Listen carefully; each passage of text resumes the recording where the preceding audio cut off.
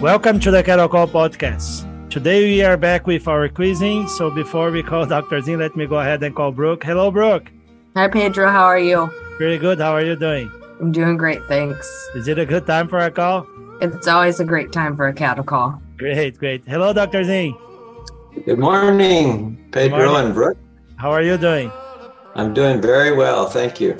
Great. It's good to have you back here. Brooke, what is the question that we have to Dr. Zin this month?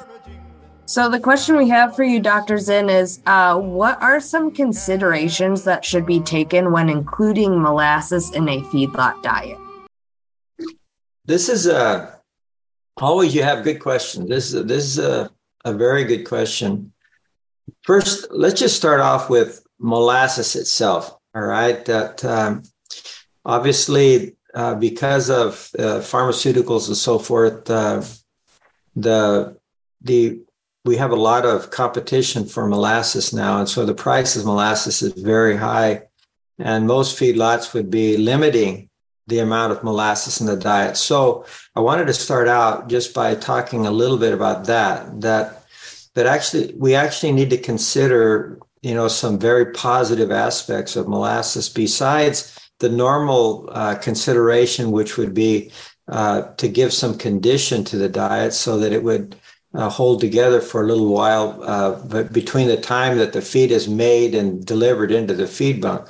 But in addition to that consideration, we need to remember that high energy finishing diets have almost no potassium. I mean, the grain is zero potassium basically, and what limited amount of forage depending on forage quality. So when we add molasses to the diet, we're supplying a very good source of potassium. And so we need that. If you don't do that, you're going to have to add that potassium, and potassium is very expensive. So this is an important consideration for nutritionists, why we would want to have at least some molasses in the diet, in addition to, the normal consideration of conditioning. Now, another aspect of molasses, and right now this isn't an issue, but actually when levels of molasses go up in the diet, animal performance goes down. So there's an optimal level of molasses in the diet. And then after that, we would have to have a real good reason for adding it. And so what's that level? Well, I tell people that you should never feed more than 8% on a dry basis, but to be safe, probably not more than 6% on a dry matter basis. And really, as we increase the level of molasses above that, the energy value of the molasses doesn't diminish, but feed intake does. And so energy intake goes down dramatically. So in research we've done here in California, it indicates that as you go above about 6% molasses in the diet, then average daily gain will decrease about 1.7% for every percentage unit increase above 6% on a dry matter basis. So there's an upper limit, upper constraint on how much molasses can be fed without affecting animal performance. And so we need to also consider, that aspect. Now, in regard to adding molasses to the diet, this is important. Another very important consideration. A lot of feedlots, what they'll do, if they have a mixer truck, in other words, if the feed is being put into a mixer truck, then it's not unusual for the molasses to be at a different location, so that they would add the basic ingredients, and then they would go over, drive underneath where the molasses is being introduced, and add that to the diet at that point. And that can cause some problems. When you add molasses as the very last step in feed mixing, what it can do is you can start to form, depending on the dustiness of the diet, it can form some molasses balls. Mm-hmm. And so this is what happens when you get these molasses balls, you get some entrainment. And so you may have some microingredients or whatever that get combined with that. And so this can be a negative aspect. What the big consideration with molasses addition is, of course, you're adding it to add some condition to the diet besides whatever nutrient component you're considering. But when we add molasses, we need to be very aware of the possibility that it can cause sequestering of the minor ingredients. So what I recommend is that you add first the grain and the protein supplement or whatever, your trace mineral package. You add all those things, allow that to mix a minute, and then add the molasses on top of that. And if we do that, then the possibility for entrainment goes way down, and we have really a good mix. Now, a lot of feedlots that can't do that because they're using mixer trucks, and so they're adding all these ingredients, and then they're spraying the molasses on top of the mix. When they have that kind of a consideration, and really most feedlots, like in the Southwest, would do this anyway, the molasses would be diluted so that actually it has a lot higher water content. So it'd be about 70% dry matter instead of 75 or whatever that you would normally have for a higher Brix, 80 Brix, let's say, conventional blackstrap molasses. So that would, and by doing that, by then spraying that onto the mix, you can have less of a problem. But in very cold areas where you have cold climates, that would still be a problem because the viscosity of molasses is so high. So what you can do though is you can put heating coils around the molasses delivery, and that can reduce some of that viscosity. For us, even here in the desert, during the wintertime, the molasses can be very viscous. And so we run into more problems with mixing during the cold time of the year. But if you can get the temperature of that molasses up to, let's say, around 27 degrees or something, then the viscosity goes way down. It cuts that viscosity like in half. And so, you're able to spray that onto the feed. But if you're adding it, like I say, if you're adding it as the last step in the mixing, then you definitely need to dilute that down with some water. I see. That's interesting. Dr. Zinn, the only question that it's really good. I was taking notes here, and one question that I have, is there any difference, and that's probably going to affect while you're finishing your talk now, is there any difference between or among the source of the molasses, if it's from like peat pulp or soybean or other?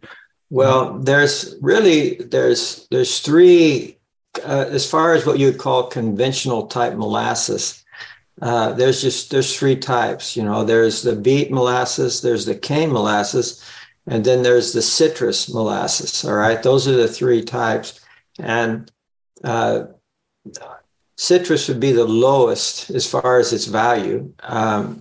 And then, but the highest value would be with the beet molasses. And the reason I say that is because beet molasses could have, like, let's say 7 or 8% potassium, where cane molasses might be around 3.5 or maybe up to 4% potassium. So beet molasses, but a lot of times the beet molasses is taken up by the dairy industry, so you don't see so much of it showing up in the feedlot side. Mm-hmm. That's good. Yeah, that's the question that I have. I had the other questions was in regards to the mixing. I think you already answered those. Do you have any question, Brooke? No, my question was the same one as yours, so I'm covered. Yeah, about the mixing. But that's great. I'm glad that you mix. One, for example, you, just because I'm thinking about this right now, you mentioned that if the temperature is less, and then you suggest adding water to the molasses. Is that correct, Dr. Zinn? Yes, most people would add water anyway. All right. So in other words, we don't. The molasses that we buy at the University of California is high Brix molasses. So we do that on purpose, all right. But oftentimes most feedlots would buy it diluted. In fact, it might be diluted with distiller solubles. It could be. There's all kinds of things they use to dilute it with, but it would come diluted, and that would make it easier to mix anyway. If they don't, if you're at a feedlot, like let's say in Brazil, Pedro, where you're from, that would be high Brix, but they would dilute it at the feedlot. All right. So it would, but generally speaking, it will be diluted. If it's not diluted, then you have to be very careful how you're adding that to the mix. And I would highly recommend adding it after you've allowed the concentrate parts to mix a little bit, then add the molasses. Okay. Yeah, I was actually thinking about that, and maybe like a diet where the forage source is a wet forage or like wetter, I would say, like silage, and if still having to dilute or something like that. But that's great. I'm so thank you very much, Dr. Zinn. I appreciate. Any final comments? Any final question to both of you? I'll just say, this is just an anecdote, all right, to add to the molasses thing. But the viscosity of molasses is so high. One time it was around Christmas time, and nobody was at the feedlot, and so the truck came to deliver molasses, and so I was out in the lab doing VFA analysis at the barn lab, and so when the truck was delivering it, then I climbed up on top of the molasses tank to look down to see how high it was coming as it was being pumped in. And when I did, because it was Christmas, I had my checkbook in my pocket. I was getting ready to go do some shopping. Mm-hmm. Anyway, it fell down into the molasses tank.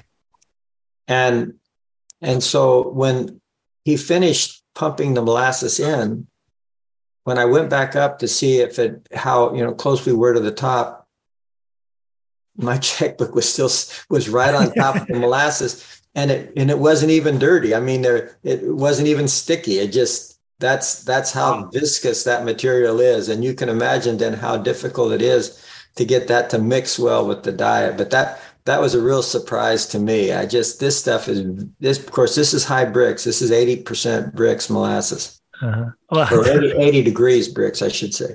That's a great example. And then we'll remember that always. That's good. So thank you very much, Dr. Zinn. Thank you, Brooke. Thank you for the everyone who is listening to us. If you want to receive the transcript of this episode, subscribe to our newsletter in the link below. If you want to send a question to Dr. Zinn, please send a question to cattlecallucd@gmail.com. We'll be happy to answer. If you have other questions, comments, also please feel free to send it to us. Thank you very much, and remember, it's always a good time for a cattle call.